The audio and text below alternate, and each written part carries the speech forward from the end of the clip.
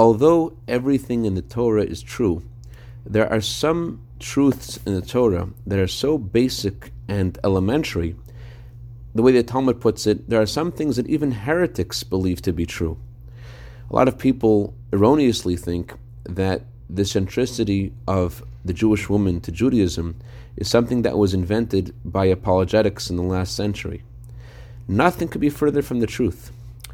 Good morning. Today is the anniversary of the passing of the Or HaChaim HaKadosh. The Or HaChaim wrote one of the most fundamental works on the Torah, and he created this through a class that he taught his daughters.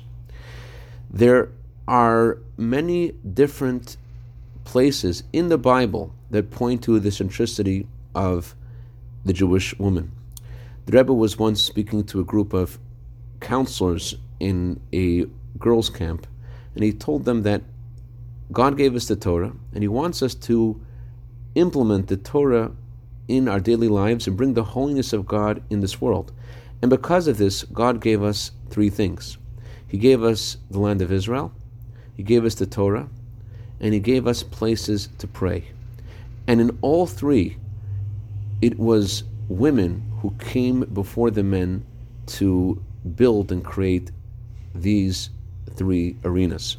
When God gave us the Torah, the Talmud says that God told Moses, speak to the women first. When God told the Jewish people to build the first place of prayer, it was the women who came first and gave more and beyond what the men gave. When God gave us the land of Israel, this week's Torah portion says the women loved the land more than the men. I'd like to dedicate our minute of Torah today to the neshama of Josh Weinberg's father, whose anniversary of passing is today. May his neshama have an aliyah, may he be the good to better, on behalf of all his descendants and their families with Seich Klal Yisrael. Also like to dedicate this to Steve Gaines, who just celebrated his birthday. May you have a year of bracha, v'hatzlacha, begashmis, v'ruchnias. Have a wonderful day.